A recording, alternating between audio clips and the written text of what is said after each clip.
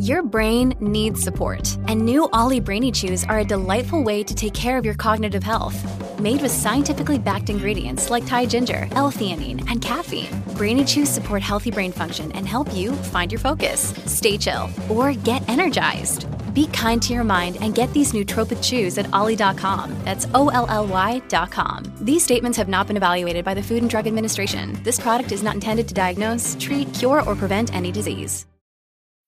When you need mealtime inspiration, it's worth shopping Kroger, where you'll find over 30,000 mouth-watering choices that excite your inner foodie. And no matter what tasty choice you make, you'll enjoy our everyday low prices, plus extra ways to save, like digital coupons worth over $600 each week. You can also save up to $1 off per gallon at the pump with fuel points. More savings and more inspiring flavors make shopping Kroger worth it every time. Kroger, fresh for everyone. Fuel restrictions apply. Another day is here, and you're ready for it. What to wear? Check. Breakfast, lunch, and dinner? Check. Planning for what's next and how to save for it? That's where Bank of America can help. For your financial to-dos, Bank of America has experts ready to help get you closer to your goals.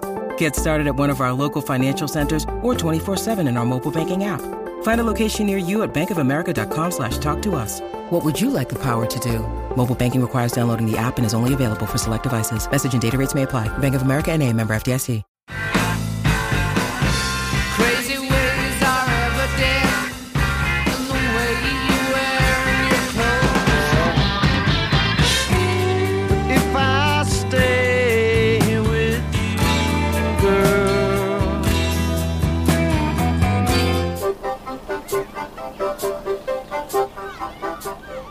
Welcome to Almost Famous Minute, where we're discussing the 2000 Cameron Crowe film Almost Famous, 1 minute at a time. I'm Eric Nash from Watchmen Minute. I'm Pete Mummert from the Indiana Jones Minute. And I am Jerry Porter from the Indiana Jones Minute as well. It's the Jones Boys. Yes. It's like the Hardy Boys, but a lot dumber. Yeah. And less curious. Maybe a little more formulaic, too. Yeah. Don't get in too much trouble that way, right? Exactly. If you're not curious.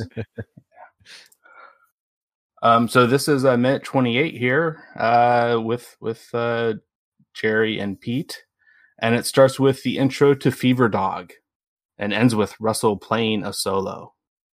So this is right up Jerry's alley, right? Come on. Oh yeah, I've been playing Fever Dog for since 1973.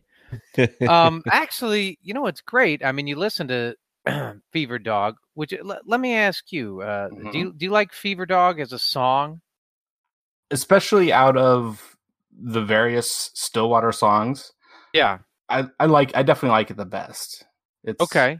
It's got that that harder rock sound more than I think the others. The others are a bit softer, and I prefer that. That's for sure. It's obviously like a Led Zeppelin.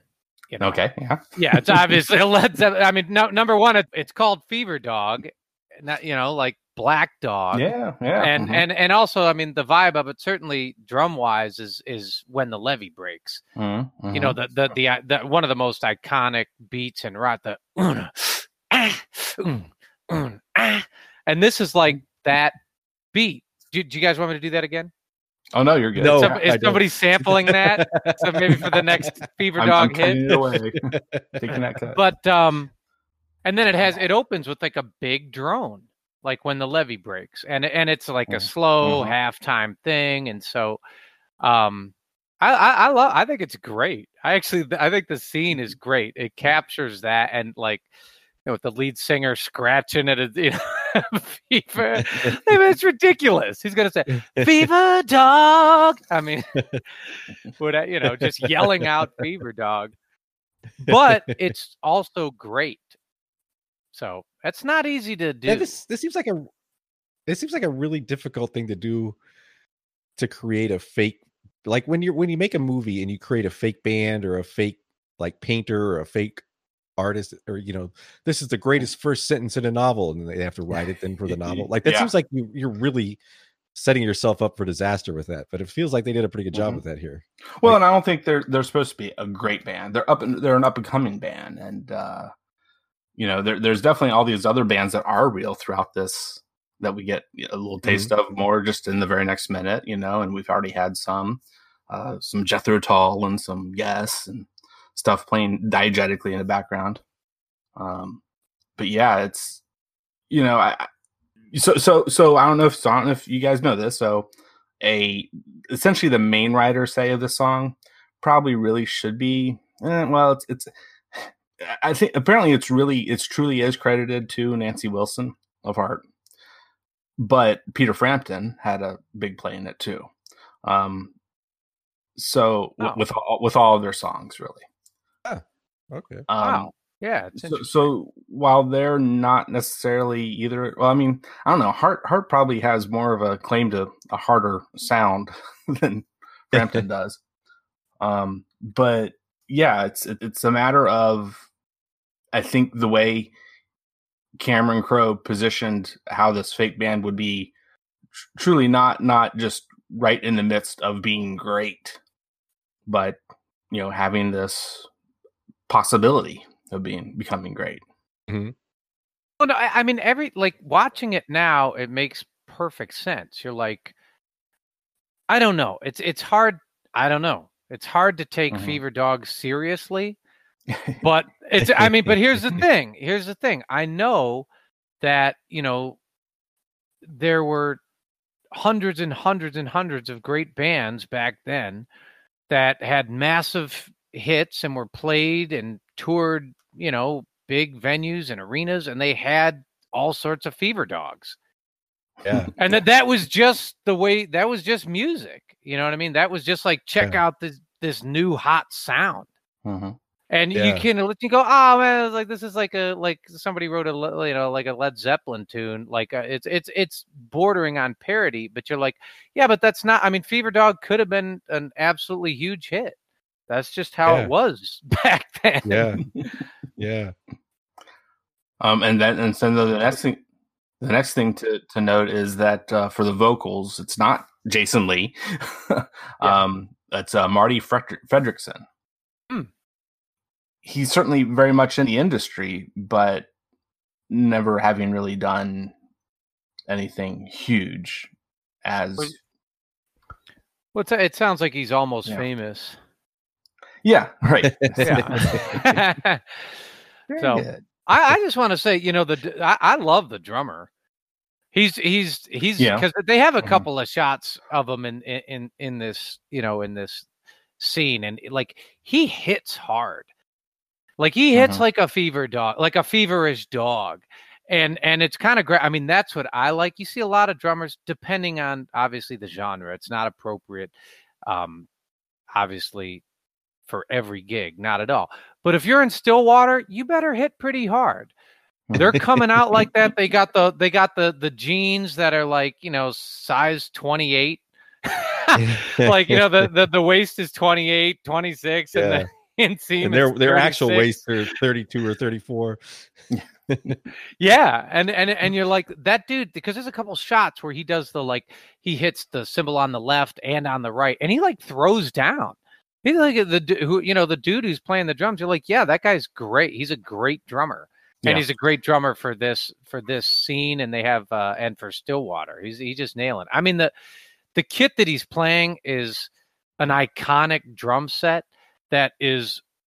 I mean, there's only one guy who really plays the Ludwig Amber Vista Light, and that is John Bonham. Yeah. And so you see that, because I was kind of curious, and I was like, oh, they went just with the blue chip stock of right there. That is John Bonham. That's his kit, except that he had one rack tom and two floor toms, and the drummer from Stillwater has two rack toms and two floor toms. But you're like, that's the color, it's the brand, it's obviously the groove. Yeah. John Bonham actually had a few. I mean, he's such a one of the biggest drummers who's ever lived. So he had a few different eras that he had iconic kits. Like he always played Ludwig, but he had a green sparkle. I think he had a champagne sparkle, and then famously he had what was a very rare drum set called a stainless steel kit. It was a Ludwig drum set that was stainless steel. not wood. And they're really rare. They go for pretty good money, and they sound really boingy because it's steel. Does it sound like the? Yeah, is it like the guy playing the steel drum like on the street? Is it like the? It's you know what? It's a little bit more lively, and it's harder to control and harder to dial in a way because it's steel and it's not as warm. It doesn't have the warmth of wood. But here's the real irony of it all: is like people make such a huge deal of what drum sets are made of. Oh, this is birch with an inner and outer ply of oak for projection. I mean, you put a head on it, and it's like doing. You know what I mean? Or if you put a different head on or you detune it, it goes do. And it's like, yeah, I mean, that's kind of those are sort of your options. And it doesn't it's just funny because people spend hundreds of thousands of dollars on marketing. You need to have a maple kit with a birch inner ply. And it's like, well, but when you put a head on it goes doing. Can you tell the difference, Jer? Are you like a wine connoisseur? Like, can you hear a maple birch combination or like an oak ash combination and tell what the difference is? That's a good question. Certain woods do have sonic properties, like birch is focused, so it doesn't ring out as much. So it's actually a lot of people like it in the studio, where you want to control overtones to get a cleaner sound. But what it has in like what it promotes in terms of focused, clean attack, it loses or lacks in warmth. So and sometimes you can hear that. And ash, you mentioned ash. Ash is really dry. So if you have a snare drum that's made of ash, it's like cat. And that it stops. Like it doesn't decay. There isn't it doesn't go like cat. It just kind of stops. It goes, cat. So you can hear that, but there are so many other factors that go into play, like what head is on. And a lot of people don't ever think about that. How you tune the head and what head it is might even be like 70 or 80%, maybe 90% of your tone. Wow. And then obviously who's playing it. Wow. Yeah, I'm the guy. I'd like spend like 90% of my time working on the gear, and then get it just exactly right. And be like, "Oh, I wonder if I should take a drum lesson." Yeah, there you go. Well, and this, I mean, as you can see, that the Ludwig Amber Vistalite, that is famously made of acrylic. So he's playing like a plastic drum set. Wow. He's playing an acrylic drum set, which is what John Bonham played. Which the properties are darker and loud. So that was a deep dive into the drum set.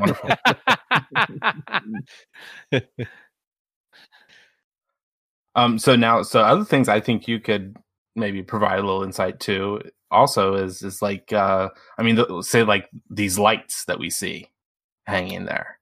Yeah. I mean, do you think that's 70s era? Was that kind of what you? I mean, as far as I wasn't performing at age 3. No, okay. But I kind of, well, at least not like that on. I mean, I think they kind of nailed a lot of this. I have to go back and look. I mean, certainly what it was is everything. Is there was so much money behind music and in the industry, as you can see in this movie. Like Stillwater's not even that big of a band, right? Right. They're not, but they're flying on a plane. They're on the tour bus. They got who, like the groupies are around. Like who's buying what is it? Is it the Band-Aids? Right? Is that it? Who's buying all their food? Everything's catered. I'm just saying. There's everything was done. In a large mammoth, and it was writ large. And that's true about the lights. That's true about the stage. That's, it was kind of a no expense spared. So, I mean, that looked correct to me. Is it changed a lot? Like I've seen how you tour, Jer, so I'm guessing things are a little bit different today. I don't notice a big difference in lights. I just mean like like the big bus and the plane and the catering and the. Well, there, you know what? Yeah, the big, the big bus. Well, for me, if I go out solo, no, I'm still in the plane. But no, I mean, yeah, I do think a lot of touring has changed, unless you're like what they call like a legacy act, or that you're super, you're well established and that sort of thing. I mean, where all that money came from was record labels.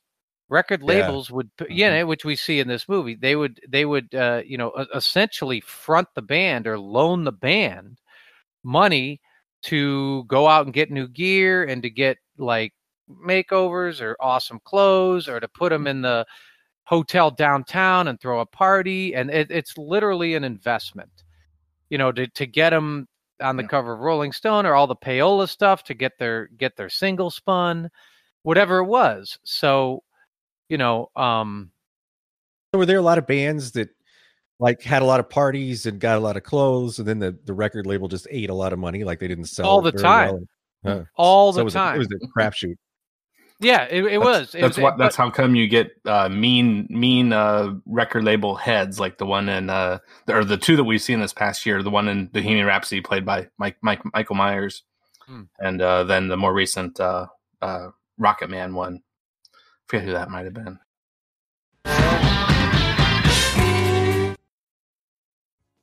Rolling down Highway 41. Well, see, what's interesting is for every Elton John, Yeah. it's very much like movies. For every Elton John, there's he's paying for maybe 30 or 40 Stillwaters that are stillbirthed.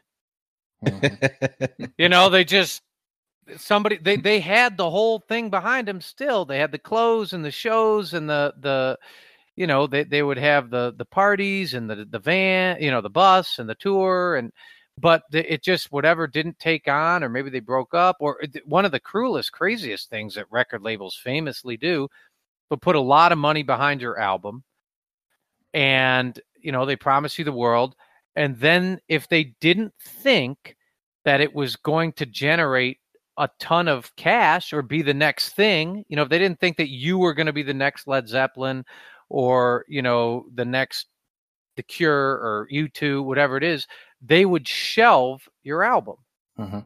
So every single thing would go out and be done or close to completion, album artwork and the cover, and they would just shelve it and never release it. And that was it. Like movie studios, like they just eat the investment because they're like, we're not going to make it back, so it's cheaper now not to market it and not to. Yeah. Exactly. They'd say we've lost $700,000 on doing this album, but that's nothing compared to if we put out, if we went full steam ahead, and we'd lose $4 million. That's how I feel about our podcast. Like if someone were, we've lost enough already. Well, but to answer your question, obviously the entire industry has changed, and the paradigm with the way people make music and consume music has changed drastically in the last 20 years, and even 10 years, of course. And one of my favorite, like I think one of the touchstones of the new era, one of the pivoting points was, Lars Ulrich, the drummer for Metallica, famously, when Napster came out, he was pilloried for saying, come on, these kids, these people out there are stealing our album. It cost us $5 million, to make this album, whatever it was. I think it was $5 million to make this record. It took us, a year and a half. We went into the studio, we worked hard, we pulled out, we did our creative best. Like we really took it seriously, and people are stealing our product. They're stealing it. And I mean, everybody laughed at Lars, just like, can you imagine a rock star, a millionaire complaining about this? But of course he was right. And that's what's amazing. Like Napster or LimeWire or whatever it was, everybody back then they stole the music. They would just rip music nonstop, and still do. And so that was like a 9.5 earthquake in the industry, where all the buildings crumble.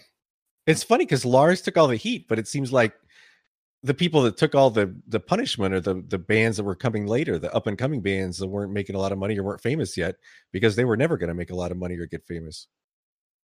It's a fascinating thing because everybody wanted to throw tomatoes at Lars, of course, but he was right. Yeah. Even if you don't like it or you don't have to care, I feel like he had a point. You're stealing, but nobody. That's what's so funny. Nobody cared about that. Just no one cared. Everybody chose to steal. Mm-hmm. I think that's more related to like my second favorite band, first favorite Beatles, second favorite Radiohead. I mean, they were a more up and coming band, like you were talking about after Metallica was, and they understood the technology so much better, and the mindset of the younger people at that point. And I mean, they famously or infamously, did their Pay What You Want album. They released one that way. And then just this past week, as of the recording here, they were it was rumored that they were going to get like ransomed or something over a bunch of recordings, archived on mini disc recordings from back during the OK Computer sessions and the mid late 90s there, and they just decided to put it out on their Bandcamp page, and for like £18, which is about equivalent of roughly like $20-$25. I went ahead and paid for that. I mean, it's like 18 or 18 or like 10ish, around 10 or somewhere. I mean, it's many hours of music. Yeah. I've only listened to a small fraction of it so far, but I went ahead and got it because I'm that much of a Radiohead fan. But I mean, they just understand, and they can act fast. They are fast on their feet because they deal with their website and their every day practically. It seems like that kind of changes what it means to be a musician. Like in the 70s, you could be a musician and you just wake up, at 3 p.m. and you smash the hotel room a little bit and you go play the show and you get your cool clothes and, it's great. But now you've got to do all that. But then you've also got to like get onto Facebook, get onto Instagram. You got to market yourself. You got to figure out how to it seems like it's a completely different, you've got a whole different skill set you have to have in addition to being the rock star. Oh yeah. Well, yeah, there's a whole, all sorts of, you can now get a degree in, social media. Yeah. And that's, I mean, basically the industry had to adapt, and I think we're still seeing that. And, there's still money to be made. It's just, it's distributed differently, and the responsibilities and the priorities are, have changed, Yeah. Mm-hmm. And it's crazy. It's crazy straddling the two eras. I mean, growing up one way and then seeing where it is now, it's very different. Yeah. Well, what do you think of the girl in the audience on probably her boyfriend, but you never know, on someone's shoulders, clapping and singing along? What I noticed, she's clapping on 1 and 3. Yeah. Okay. Yeah. It's kind of that's kind of a whole lifestyle right there. Clapping on 1 and 3. And kind of one of the things I wondered about was, I mean, well, if she's an extra or an actor, I have no idea. It's you can't really. I mean, there's no actual line of dialogue you can find and try to help match up. But unlike the "Want to Get High" guy earlier, it's a matter of I kind of wondered, did they play the song prior? Play it through at least once to get them used to it, to show them the lyrics or what have you. Okay, these are the lyrics. You need to sing, mimic, or mime these words, something while we capture you. Yeah. I don't know. Or is it really just a big crowd and they just caught them having fun and just happened to find this one and it worked out well. Yeah, I was just gonna say, I think it's a great scene. I think they capture what it's like to be at the side of the stage with Williams there with Penny Lane, and like there's a ton of energy, and like the dude on stage turns around, Russell, and he looks at William, and you're like, damn. And they convey you like, damn, I'm up on stage. I'm up on stage. That dude just looked at me. I'm on stage, and it's just, it's a great scene. And yet, William is taking time to write in his notebook the words Fever Dog again, because he already has it written once above from his earlier talks with Russell or Jeff Beebe or someone. But and that's when Penny takes his pen or pencil, whatever it is, away. He's like, no, this is wrong. You're not doing it right. To me, this feels a lot like doing a Movies by Minutes podcast.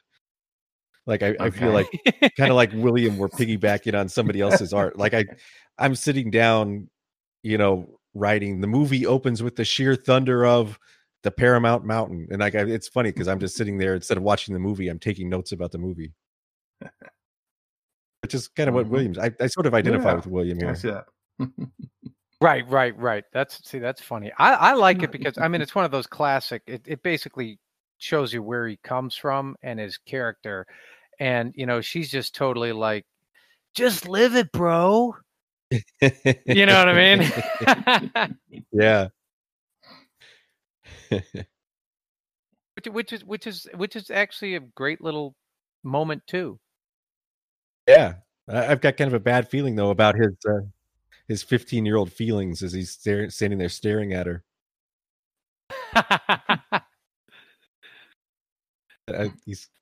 I will confess I've only seen the first 30 minutes of this movie, so I'm not sure what's coming next, but I have a feeling he might have some heartache in his future.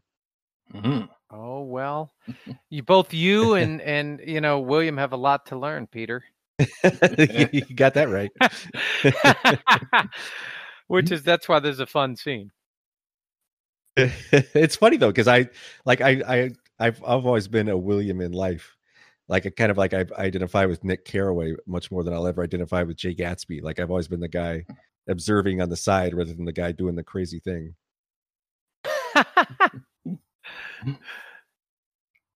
Okay. Well, are there more notes that either of you have? Feel like I've gotten through everything. We've hit on everything I was interested in for this minute. Yeah, me too. Yeah, I feel like I tasted every hair of the Fever Dog. Gross. That's the lyrics of the song. It's yeah, it's disgusting. It's hilarious. So this brings us to our weekly segment for new guests. So Pete and Jerry, here's your first time hearing the four bands that are believed to make up Stillwater, and I'm going to ask you to rank them from favorite to least, or vice versa. Either way, it's fine. So here they are in alphabetical order, too. So not to try to show any bias. Allman Brothers Band, Eagles, Led Zeppelin, and Lynyrd Skynyrd. What you got, Jerry? God, that's really, really hard. Yeah. Allman Brothers, Led Zeppelin, Eagles, Lynyrd Skynyrd. Well, I'm going to go. God, that's really, really hard. Because I'm saying, well, come on, there's a no-brainer. Led Zeppelin, number one. Okay, yeah. But there's like an itch. There's an itch in my lower back that goes, but what if you like the Eagles songs a little better? The Eagles have such great vocals. Yeah. Like, I mean, look, let's be clear. Everybody is sick of all of those bands.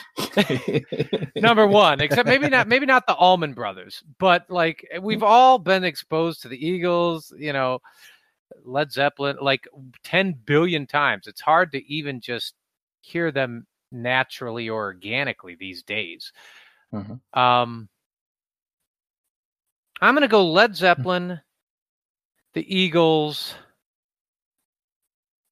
God, the Allman Brothers are so good, though. I like the vibe of the Allman Brothers better than the Eagles, but I like more Eagles song. And then last is Lynyrd Skynyrd. Huh. So Zeppelin, Eagles, Allman Brothers, Skinner. Okay, yeah. Yeah, I'm confident with that. I feel good. Okay. I'm going to go Allman Brothers, Zeppelin, Eagles, Leonard Skinner. Oh, okay. Yep. Very cool. Well, if you throw in Way of the Sorcerer, maybe the Eagles will bump up a notch. You know what? The Eagles are always made. They're like they're definitely the one that's made the most fun of. Yeah, the Eagles are made the most fun of. But when you listen to like the beginning of Seven Bridges Road, you're like, I can't make fun of these guys. No one can make fun of these guys. Like they sing it live perfectly. You're like, there's like 3 or 4 dudes in the band who could all be lead singers. And that, I feel like saying that's hard. It's hard to find any band at all with one good lead singer. Like that's almost impossible to find a band with a great lead singer. Like they go out in the world and you go, here, kid, here's $500. Go find a lead singer. It's like, I mean, if you could do that, then there'd be a billion amazing bands everywhere. There'd be Led Zeppelins and Eagles all over the place all the time. It wouldn't be special. Yeah. That's good. Go find Freddie Mercury. I mean, it can't be that hard. Or Tom York. Go find Tom York. I mean, I saw that guy play live, and it was crazy. He sits down at the piano and he starts singing, and you're like, oh my God, it's a song. There's nothing else. Nobody else is doing anything, and this is a complete full song. Like no one else has to come in. Nothing else has to happen. This is a complete full song, just standing alone by itself, as if it existed for 10,000 years. I mean, that's almost impossible to find somebody who can do that. Oh, well, that's a great, I think, first minute for the week with you guys. That's I can't wait for, because I think these next 2 minutes, not quite as much, music intense. I mean, there's some music in the background, as there is almost every minute of this movie. There's actually earlier on there were a couple minutes here or there that were pretty silent of music, but the whole rest of the movie it's awfully good. There's always some in the background, but and there's other little shots of concert stuff too, or in hotel room, little playing, little. The folk in a room just singing out loud along together, just to have a good time. Not making the money on the stage. But so glad to have both of you with me. Pete and Jerry, you're both from Indiana Jones Minute. You want to give a little tease on how people can find that? Yeah, you could you probably find us the same place you find Almost Famous Minute, just wherever you download your podcasts. Just type in Indiana Jones Minute, and we kind of do the same thing Eric's doing here. We talk about all the Indiana Jones movies 1 minute at a time. All of them? Yeah, all of them actually. All of them. Yeah, you've definitely completed the initial classic 3. Mm-hmm. And now we're just about to dive into the I don't even know what qualifier to use. I'll just say the 4th one. Dive. That's the verb. Dive. Okay. Well, you'll both be able to come back on Wednesday here from minute 29. Is that right? Yep. Yeah, I really appreciate it. Until then, it's all happening. It's all happening. I am a golden god! And I was born in the backseat of a Greyhound bus, rolling down Highway 41. The Queen of Hearts is always your best bet.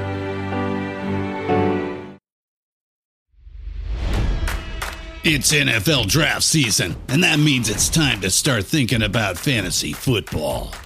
FantasyPoints.com features industry-leading experts and prognosticators using proprietary hand-charted data to help you score more fantasy points. FantasyPoints.com is the place to go for whatever kind of fantasy football you play. Whether you play fantasy football, daily fantasy sports, or do a little bit of everything, Fantasy Points has the meticulously researched content to guide you to victory. And why wait for the fall? Fantasy Points also covers the new spring football league, the UFL. Join the guru, John Hansen, Scott Barrett, Joe Dolan, and other massive names in the fantasy football universe with an exclusive offer. Use code Pantheon for 15% off any Fantasy Points package, including the all-in package, with access to every article, tool, and data nugget that Fantasy Points has to offer. That's FantasyPoints.com and code Pantheon for 15% off at Fantasy Points. FantasyPoints.com, code Pantheon. Score more fantasy points.